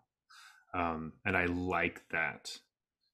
Like obviously, as the player that wants to play fairies, I wish that I had a creature land that would went into it. But I think it's yeah. really Where's my smart. creeping tar pit? But Hmm. I think it's really smart that they did it this way. So it's like, hey, we gave you like good spells and things. All the other decks are going to have these lands. So it like there's a push and a pull of like, if I do this, I don't get this other thing that's really important, and we'll see which ones comes out on top. I think that's good. And honestly, Restless Cottage, the green black one, might be the one that comes out on top because we need the green cards finally come into the light with this food. We'll have to see. yeah, I think I was gonna. That might be the one of the worst ones. I think the green ones are in contention for the For worst ones. they are, but um, getting the like attack exile a card from a graveyard while also getting a food token. I don't know. It obviously doesn't have menace, which is the good thing about the Hive of the Eye Tyrant. Mhm. But I don't know. I guess 5 mana 4/4, no menace, I feel like it's way worse than the ice because he doesn't have. I know, I know. But it has a word. It has words on it that say Hive of but the Eye it's Tyrant. similar. Yeah. Yeah, yeah, it's reminiscent of it. Yes. But And obviously, this is someone who like this should be my favorite one just based on mhm, color pairs, right? So I'm just like maybe I'm looking at this being like I expected so much more. But probably. Also, it is a cottage, yeah. which is more of a, well, I guess maybe a cottage is considered a land. Um, but um, but yeah, these are cool. You'll see a lot of them. I don't think we're gonna read They're all of they're them, all but good. They're all good. yeah. Like creature lands are just good Hmm. because you tend to run out of stuff to do and this is something to do. Yeah. And you look at them right now being like, they enter the battlefield tapped. That sucks. I hate tapped lands. I agree with you. I also hate tapped lands. However, how annoying would it be if your opponent could just play this and like activate it as a blocker immediately, and that's the Yeah. reason why they come to play tapped. So um, So the previous cycle was pretty good design too, because that doesn't happen in the first 2 turns. So. exactly, but at least they were monocolored, so you're not like, oh, that cycle was actually kind of frustrating to me because it was confusing when you're then playing with the slow lands and the fast lands, and Yes. you're like, oh, there's the first two, not the third, and it's like, forgetting that little piece was just like, this is just tedious and dumb. Why isn't it Yeah. just easier to remember? But anyway. Anyway, that's just another reminder that playing your lands in the right sequence is very important. And honestly, like one of the when you look at pro players and or they talk about those kinds of things, sequencing lands ends up being so much more important than you think. Oh So yeah. yeah, it could easily be the reason you lost when you play the wrong land on turn two. It's like Yes. everything comes back to that moment. So Yeah, it's crazy. mhm. Um, all right, I have a totally different card Okay. I want to talk about, just because I think it's kind of cool. This is Godric, Cloaked Reveler. This is 1 red for a 3/3 haste with celebration. Mm-hmm. Its celebration effect is that it's a 4/4 flying dragon that can fire breathe for all dragons. Um, that's pretty cool. So I think what's cool about having a card with haste and celebration like this is if you're able to create anything before Mm-hmm. this, then when you play it, this is a 4/4 flying hasty dragon with fire breathing. Yeah. So this is encouraging a lot of, okay, I can play this on turn 3 as a 3/3 haster. Mm-hmm. That's totally fine, right? Like Mm-hmm. it's probably not up to par with what mono red plays these days because mono red gets some nice card quality, but it's close. Like Mm-hmm. 3/3 haste for 3 is, you know, is totally reasonable. But just think about the end game on this. You can just like hold a 1 mana creature that are generally useless later on. You hold them, and then you just wait till you have a bit more, and you play the 1 mana creature plus Godric, and then Firebreathe. Like I could see this winning some games. That's just like, oh, I I just get you for 6 in the air. Yeah. That's a Yeah. card, man. This That's is a card. that's definitely a card. I think this is the first time I've actually heard of this card. I actually don't have it up on any of my uh any of the things I'm looking at as far as spoilers go. So this is all news to me. And it does Yeah, sound great, especially like Mono Red Dragon stuff, because they're already doing dragon things currently. yeah. I mean, slightly, but like that does Again, it is legendary, right? So mhm, you can't do the whole have stack them up thing. and You yeah, can't do which like the is Godric into Godric mhm. double dragon smash. Yeah, in this Uh, scenario, I'm actually like okay with that. Like if yeah, if that'd be pretty it's the ridiculous. card that I want, obviously I want to have as many as Yeah, possible. like if Yeah, I don't want it to have a downside, if I'm gonna play the card, but if yeah, my opponent's totally. gonna play the card, it should totally have that downside. Otherwise, it's Hmm. unfair. Yeah, and that it's just like just so rude.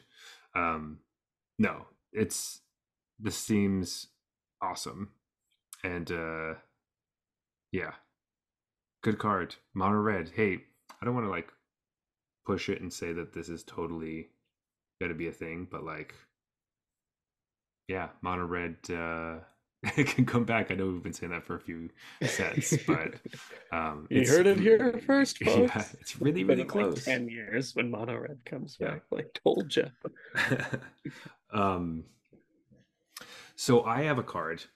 It's an adventure creature. It came to my attention today, and Ooh, I think it's a card that would probably go. It could easily go in your deck just because it's raw power level. Um, but it is a green creature with a black adventure, and it is called Mosswood Dreadnought. Sorry, Yeah. Mosswood Dread Knight. It's 1 and a green for a 3/2 human knight. The adventure it goes on is Dread Whispers, which is 1 and a black for a sorcery adventure. It says you draw a card and you lose a life. And the actual knight has trample, and when it dies, you may cast it from your graveyard as an adventure until the end of your next turn. So Yeah. this is one of the interesting things they've been doing with some of these adventures. There's a few other ones that do this as well, but the typical adventure creature that we're used to is like 1 or 2 mana like spell for the adventure, and then a 3 mana creature, so that you can always play the spell and then always play the creature on curve, and it fits really perfectly in your game plan. This card does say like choose one or the other, and then you can play the next one on the following turn. However, it won't fit perfectly in your curve, so you are losing a mana advantage. But this card also lets you just go through a loop where it just doesn't really die. It goes to your graveyard, but as long as you cast the adventure, you exile it and then you get to play it again. And you just keep coming back. It keeps coming back and it keeps coming back in a way that it's so much more exciting than Tenacious Underdog, which is our, you know, kind of mid-rangey 2 mana 3/2 creature that comes back forever, that draws cards and you lose life. Like, this costs a similar amount. It doesn't have like the haste that Tenacious Underdog has that helps it kill planeswalkers, but I think I just like this better, and it's like it fits so much better in your curve. You don't have to like, I mean, you've already said that you just are off Tenacious Underdog altogether. Um, but like being able to put it on an adventure on a turn and play a 3-drop feels good. Drawing cards for 2 instead of 4. You just don't have to waste your whole turn to do it. It's still a 3/2. I think you just get to play forever. I don't know. This card Yeah. seems really good and awesome. And I also love this card. Yeah. It has trample instead of the haste, I guess. mhm, But the big thing about this card over Tenacious Underdog is you don't have to, like, you can just play this for its adventure turn 2. mhm, Or you can play it as the 3/2 trample on turn 2 mhm, that's gonna do this whole, thing. come back Rigmarole. later. And you don't have to pay all 4 at once. Like, the big Mhm, problem with Tenacious Underdog is like late in the game, a 3/2 doesn't always get in. It has to be a specific way the game goes for that to be a player. yeah. A lot of the time I'm sitting there, I have Tenacious Underdogs in my graveyard, but it's like, what am I gonna spend my whole turn to bring this back? They're just gonna block Mhm. it. Like, Yeah, just I don't know. I'm gonna lose 2 life and then draw a card that's I can't get until the end of the. Well, if they block it, I get it for second main. But like, But still, it's I spent all my mana. Like, mhm, I I'm can't. just gonna attack into Shieldred, I guess. Mhm, Like, and then lose 2 life for drawing the mhm, card.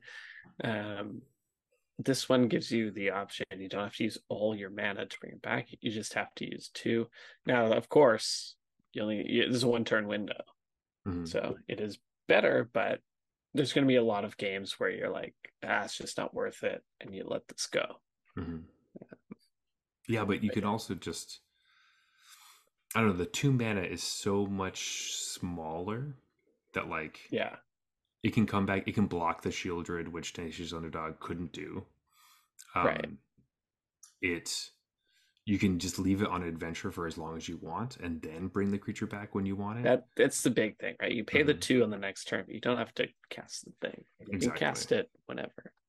And obviously, Tenacious Underdog and other like graveyard threats would get wrecked by like graveyard trespassers or anything that would exile things from your graveyard.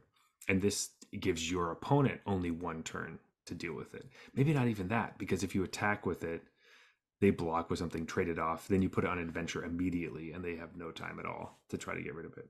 So, Yeah. And obviously, I'm just thinking of this in some sort of dirtily sacrifice engine that mhm, just sacks this and plays its adventure and then plays it again. yeah. Love that, Yeah. even though that's Also, probably a bit too slow. yeah, possibly, but I do like this, and this kind of, like I was saying before, just the design of like making it less obvious which one you're supposed to play first, um, is Yeah, great. in I mean, general, they've done a pretty good job of that in this set. mhm, A lot of them have more expensive adventures than the mhm, creature part, which I love because, like you're saying, it used to be play the adventure right into the creature. Um, this is a bit more. You make a choice. Playing the mhm. adventure is better because it's a 2 for 1. Yeah. So let's make you work for it a little bit.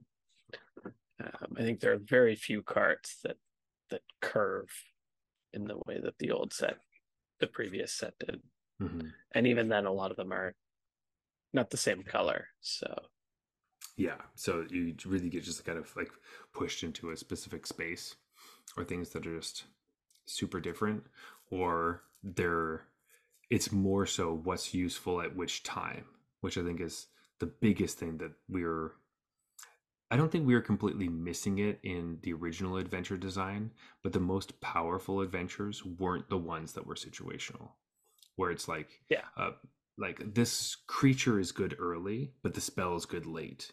It was always the other way around, where it was like right, you always want to do spell and a creature, and those are all the good ones, and there's no reason to play the ones that do it the other way because they're not any good. Um, yeah. these ones, at least, like we have a few that are like in contention for like you could play this card, like it has the kicker effect of play it on curve, or you draw it late and you get a bigger effect that's just more Like interesting. even the murder slash 2/3 lifelink Mm-hmm. card, Murderous Rider, wasn't actually very good, No. just because it wasn't as efficient as the other adventures that were Mm-hmm. always. This is always good on turn 1 or 2, and always good on turn 3, kind of. Yeah. Yeah, because like, you know, Bone Crusher, people are just stomping your face at the end step of turn 2 just because they wanted to get the 2 All the damage time. in, because they're going to But then play. you would be like, I'm not gonna play my 2 drop. It's just gonna Mm-hmm. get stomped. So it's like, oh yeah, they're stomping my face. But is that a win for me? I didn't play my 2 drop. Like, Mm-hmm. this is what they wanted. At the end Exactly. of at the end of my turn, I don't have a 2 drop in play. Yeah, and they get to play their 3 mana threat that's really strong, and now I have to play my something to block it. Yeah, it's just I just think we're gonna have a different experience. I'm hoping we're gonna have a different experience with adventures, and it really feels Yeah, like it. So looks super well designed this mhm. time around. I'm Yeah. surprised they even have cards that are same color, because I just, when I saw the previews of Hmm. the adventure with different color adventures to the creature, I was like, that's just what they're doing. Um, which is true for the most part, but there are a Hmm. couple same color Yeah, adventure and creature designs. which I still think is pretty good. Like we definitely have like a whole 10 rare slash mythic um, dual colored adventures, and then we have a few that are mono, but as well as one that's multicolored. Um, but yeah, Jeff, do you have another card that you're excited for that fits into your food deck or maybe doesn't? Oh my god, there's so many. Um, so I'll quickly call out my love for Candy Grapple. This is 1 in a black with bargain. It's -3/-3 instant. But if you bargained, it's -5/-5. Mm-hmm. This reminds me of a card from Dominaria. So that was very similar. I think it was Yeah, -2/-2, yeah. but you could sack a creature to make it -5/-5. So this is even better, and it's called Candy Grapple, and it has a candy apple Mm-hmm. like eating a guy's arm. Love it. Uh, it's a candy apple with teeth that's like chomping into person. Of course, flipping roles because normally the human eats the candy apple. Mm-hmm. This time Oh yeah, wow, I know, crazy. so deep. Yeah. Um, Just saw that, loved it, probably gonna play it in some capacity. Like uh -3/-3 for 2 mana is like already pretty good Hmm. instant speed. And if you're interested at all in sacrificing stuff, this could become a real powerhouse, For sure. which I think was the problem with the previous version at -2/-2. It was just too bad on the Hmm. front end. I think this is them acknowledging that like this is the fixed version, um, where it's like probably not quite good enough if you have no interest in sacking stuff, but quite good if you do. Hmm. Um, and I love the flavor text. That's what I was going to point out. Yeah. Uh, the flavor text is like, "Don't you mean poisonous? There's no such thing as venomous." Ah! Yeah. Oh, it's so good. That's great. Oh man. Yeah. I think this card definitely amazing and limited, but could definitely see some standard play, and I wonder how it like playing around cut down is such a thing now, that this card obviously is a good cheap removal spell that also can reach up and hit other things. Like it trades positively with Shieldred, right? Mhm. Like you play this and sack a food token. Boom. Bye That's bye amazing. Shieldred at Yeah. instant speed for 2 mana. Yeah. It's like I don't have to worry about the whole. It also kills like the artifact creatures and stuff, which we've had Right. that problem Yeah, with it's go for obviously the go for throat. the throat does what I just said, but go Hmm. for the throat is at an all-time low right now. Yeah, You can't really play around this one short of exactly. having 6 toughness creatures. Hmm. Which like at that point you're like, yeah, okay, for sure. I guess I'll block and then play this. At that point, you get messed up by go for the throat. You're like, God, Hmm. dang it. God damn it! And then we go through that whole rigmarole. Um, so the creature I want to talk about dies to Candy Grapple. Um, Nice. so this is a card I was interested in, but just don't know if it's going to get there. But I feel like I'm still going to try. Um, so this is Sleep Cursed Fairy. Sorry, wow, I'm really not reading cards right. Sleep Cursed Fairy. It's a single blue for a fairy wizard that's a 3/3 with flying and ward 2. Whoa. What? That's insane. Talk about pushing cards. What? Yeah. Anyway, it also enters the battlefield tapped with 3 stun counters on it. Oof. Wah, wah. Uh, and you can also pay 1 in a blue to untap Sleep Cursed Fairy. So at first, I was like, okay, here's a 1 mana 3/3. It has stun counters on it, but stun counters only care about the untap step. I can just untap it with 1 in a blue, and then I can attack with it. No, that's not what stun counters do. In fact, stun counters trigger anytime it's going to become untapped. Instead of untapping it, you would just remove a stun counter from it. So essentially, this card says 1 in a blue, untap, or 1 in a blue, take a stun counter off of it. So you could Much worse. spend a lot of the beginning of your turns just, or the game, just trying to untap your 3/3 flying board 2.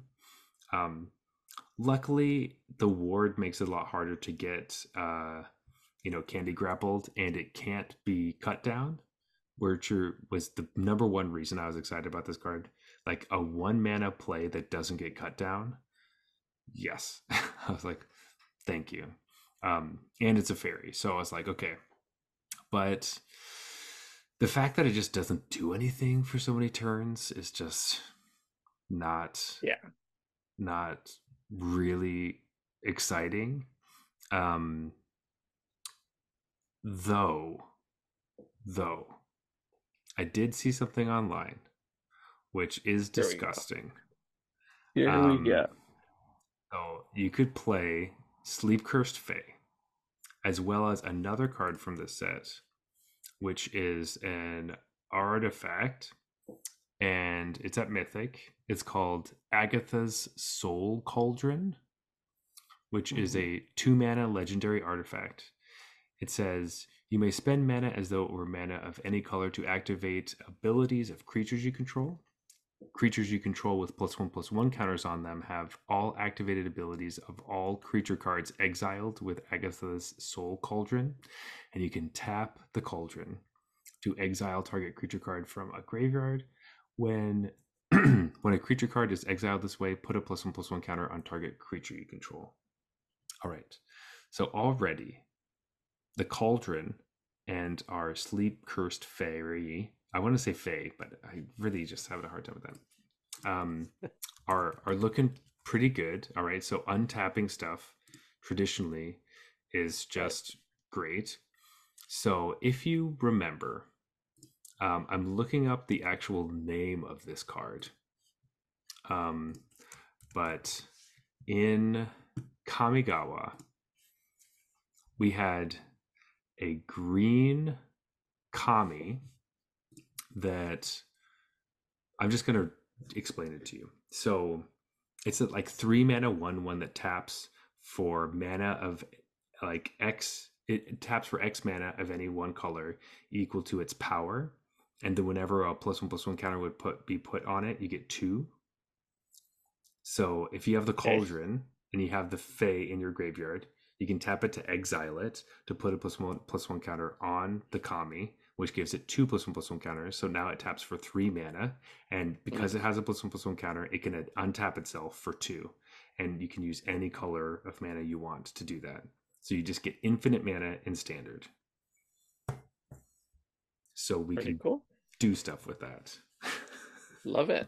Now, this is not necessarily the type of deck I will be playing.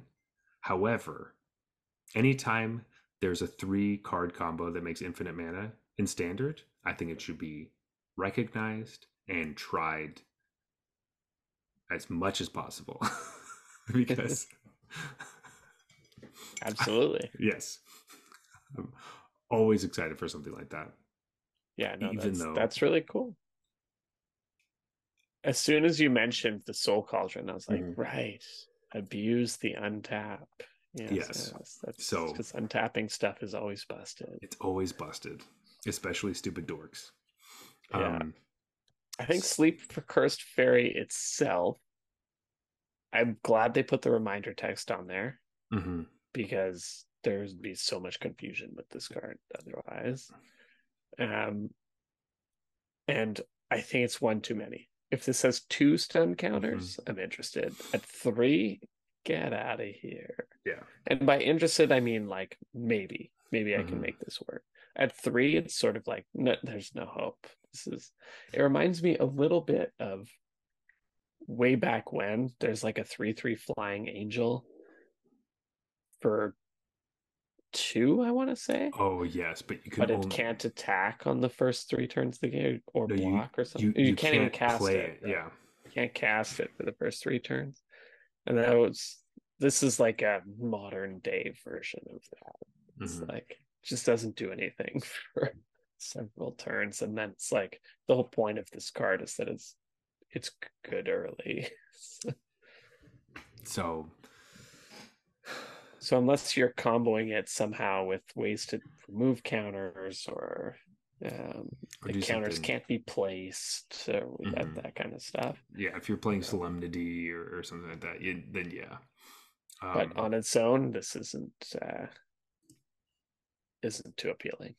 yeah, this is not like the like imagine like we're just thinking about this card on turn 1, like how it's almost Oh kind my of close to god, there. imagine. Imagine I drawing guess in the this late. late game.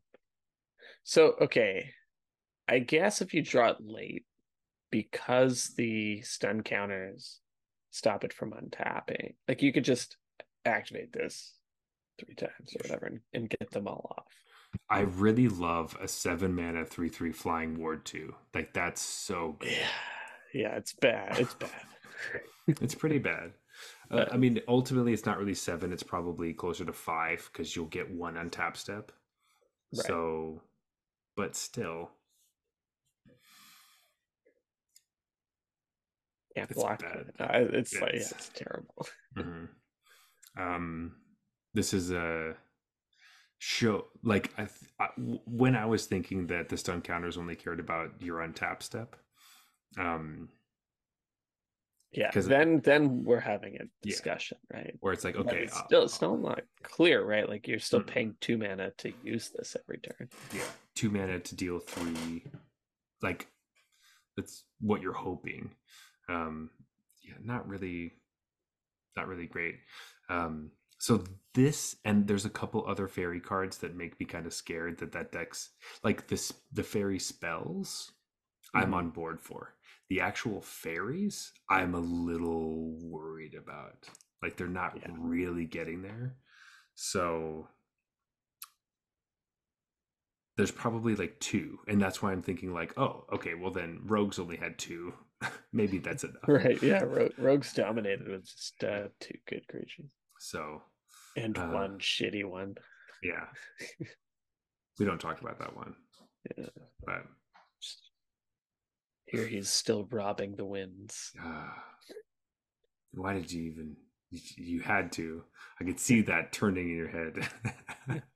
um.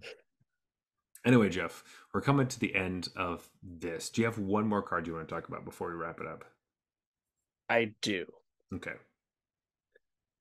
And I think this is probably just a limited card, All but I right. love it. I'm on board for this. I love limited cards. So let's jump in on Knight of Sweet's Revenge. And this is a enchantment for 3 and a green. When it ETBs, create a food token. Mm-hmm. I love cards that say that. You had me at create a food token. It says foods you control can tap to add green mana. Huh? Mm. I'm already interested. And then you can tap 7 and sack it to give creatures you control plus X till end of turn. X is the number of foods you control. Activate only as a sorcery. Okay. This so one could say this is a 4 mana do nothing. That's not quite right Mm-hmm. because artifacts can tap immediately. So it Mm-hmm. immediately gives you back 1 mana. If you have any food at all, it'll give you back, 2, 3 mana. This could give you back the mana that was spent to cast it. Mm-hmm. And that's not that unreasonable. Like, won't happen all the time, but if this ends up realistically costing you 1 or 2, I Mm-hmm. don't think that's unusual. No. Um, and then it has this essentially like kind of a you win the game type ability. Like, Mm-hmm. I know you don't have trample or whatever, but it gives you a I think in limited this type of effect is often undervalued because it's like, oh, it doesn't have trample or menace, so you don't win the game. It's like, okay, but everything I have is a 7/7. It must all be blocked. My opponent's board is wiped. It's gone. And I kill them next turn. Right. In what Yeah. situation am I not winning next turn? In standard or whatever in modern, that's a fair argument because there's Wrath of God type of stuff. Like it's Mm-hmm. powerful enough to.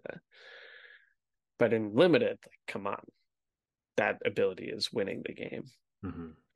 and you're almost always going to do that next turn. So, I don't know. This seems kind of like a limited bomb to me, especially in a food themed kind of deck. Deck. Um, yeah, I think this card seems great.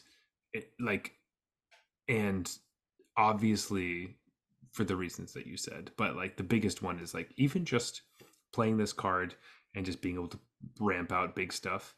Like, it's so normal for you to turn 4, play this, and then play a 2 drop or a 3 drop. Like that's Exactly. going to happen so much, which is the biggest Yeah. thing. Like, also, this isn't a 4 mana do nothing. It's a 4 mana make a food at the very least.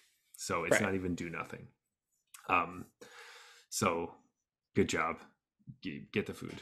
Um, but yeah, the fact that you get to do this, and like, for whatever reason, originally when I was reading this, I thought it was going to say sacrifice that many foods, and that's how much attack you get. But you get to keep your food tokens. Yeah, yeah, the food's still sticking.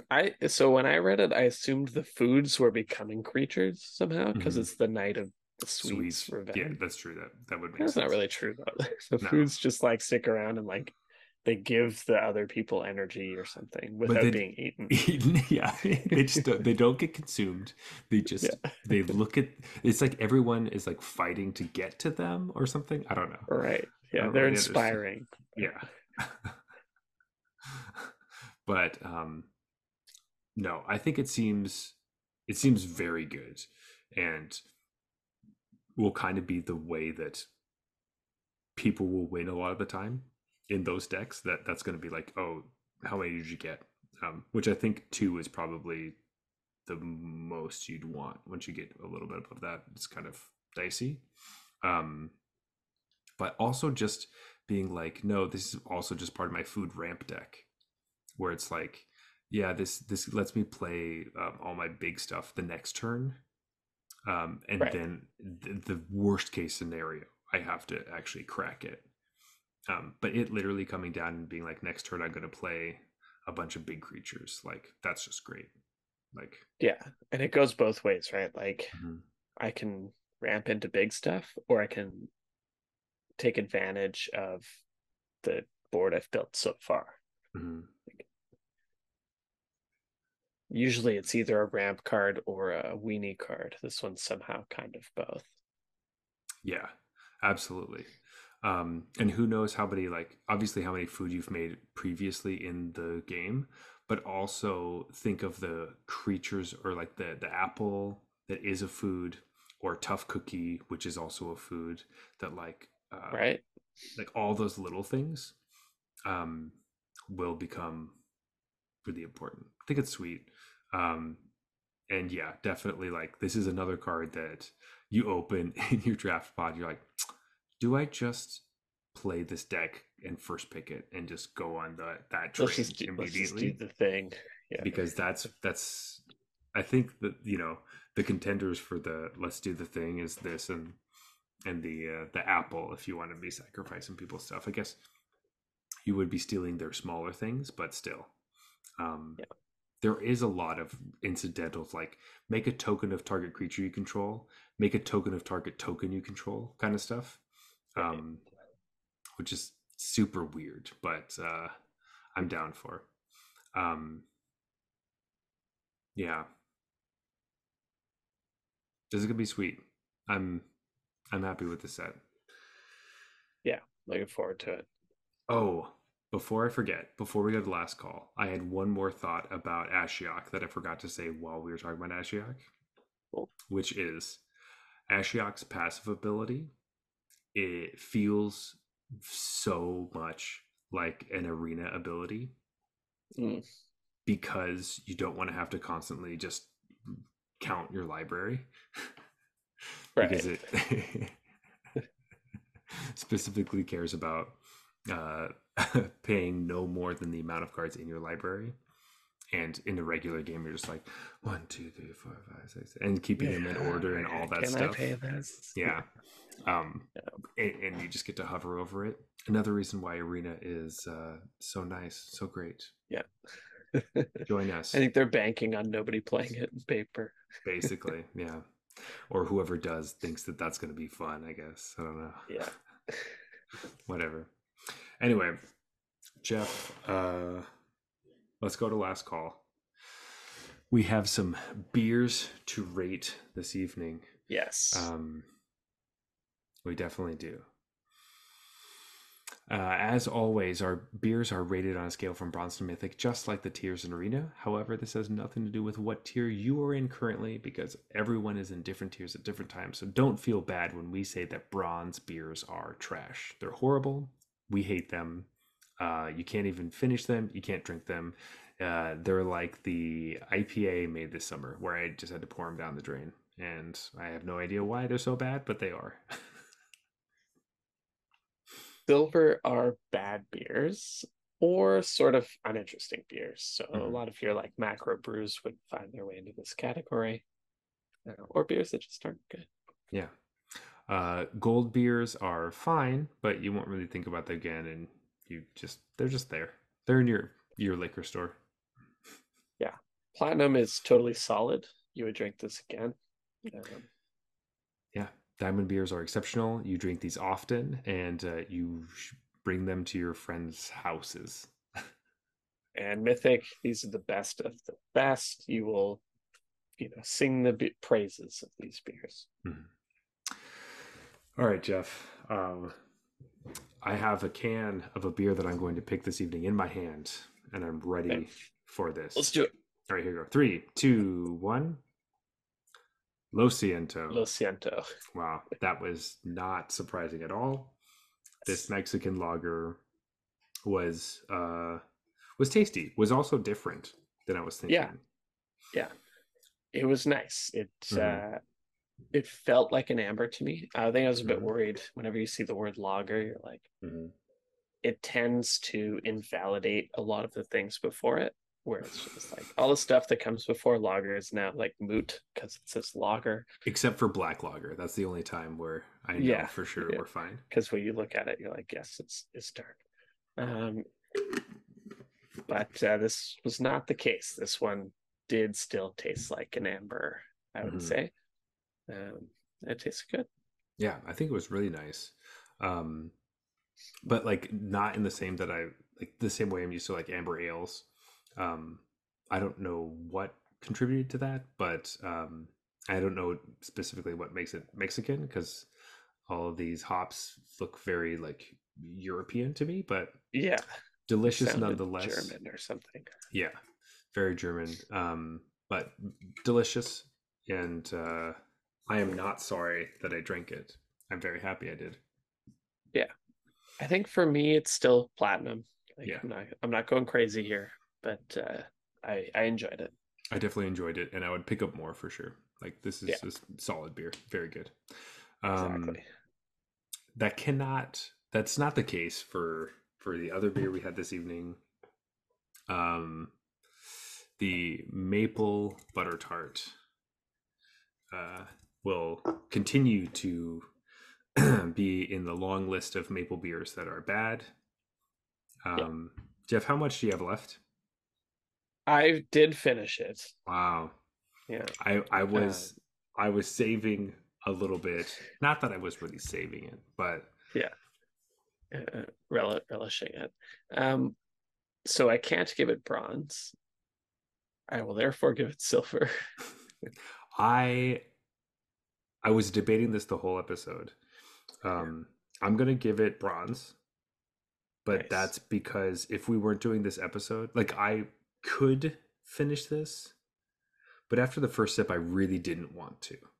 Like if I had that beer and we weren't doing the podcast, I would just go up and get another beer. I would tell my waiter, I'm sorry, I actually really don't like this. Like I need something else.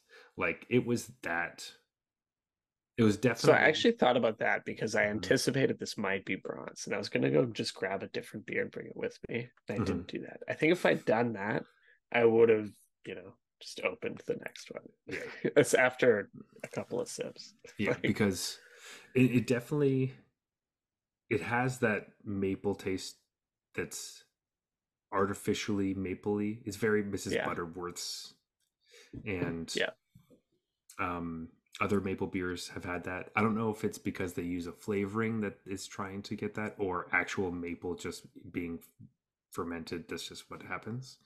Um, but it also reminds me of some meads that I've had because mead has the same type of honey, type of waxy, weird taste to it that I don't like, and I don't like it. Um, yeah. It's not yeah, for me, I suppose.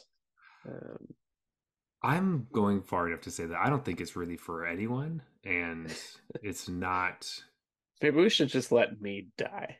Like, Just let it it's a die. thing of the past. We know how to make better alcoholic beverages Mhm. now. I've never I've never had a mead that I liked, and I'm positive the only reason there's so many TikToks that have like mead brewing things is because it's technically so much simpler than making other stuff because you just have honey and yeast. and Right. like you just don't have to do other steps. So This honey has so much sugar in it. yeah, it's like somebody already just got the sugar for you. The bees did all the fucking work. Yeah, exactly.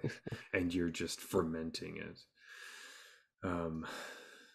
Anyway, yeah, this was bad. It's a bad beer. This is the worst beer we've had on the show, I would It's say. 100% the worst beer. And that's really why I want to give it bronze to. Like I could stomach the rest of this technically, but I really don't want to. And remembering other like the other maple beer I can think of is one that we haven't done on the show that isn't made anymore, I don't think. Thank God.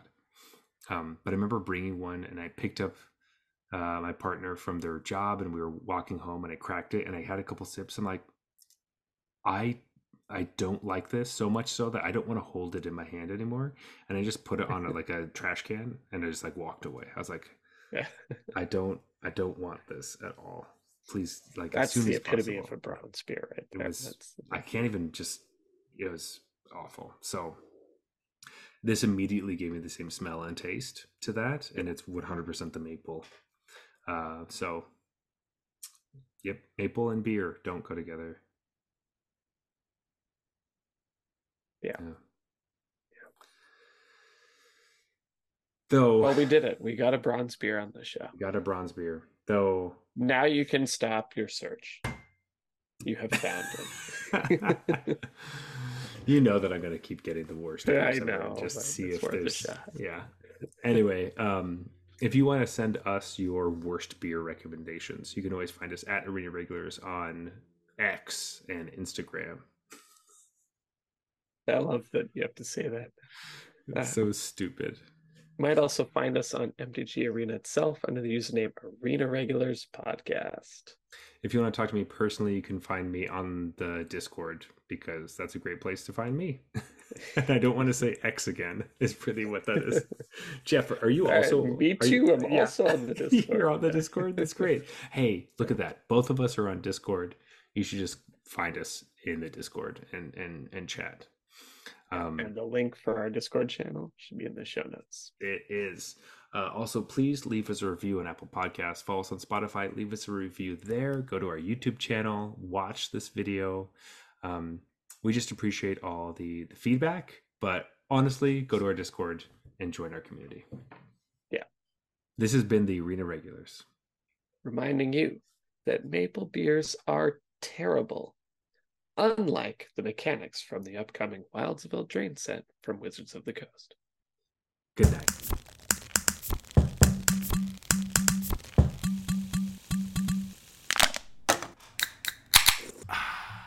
All right, that's fine.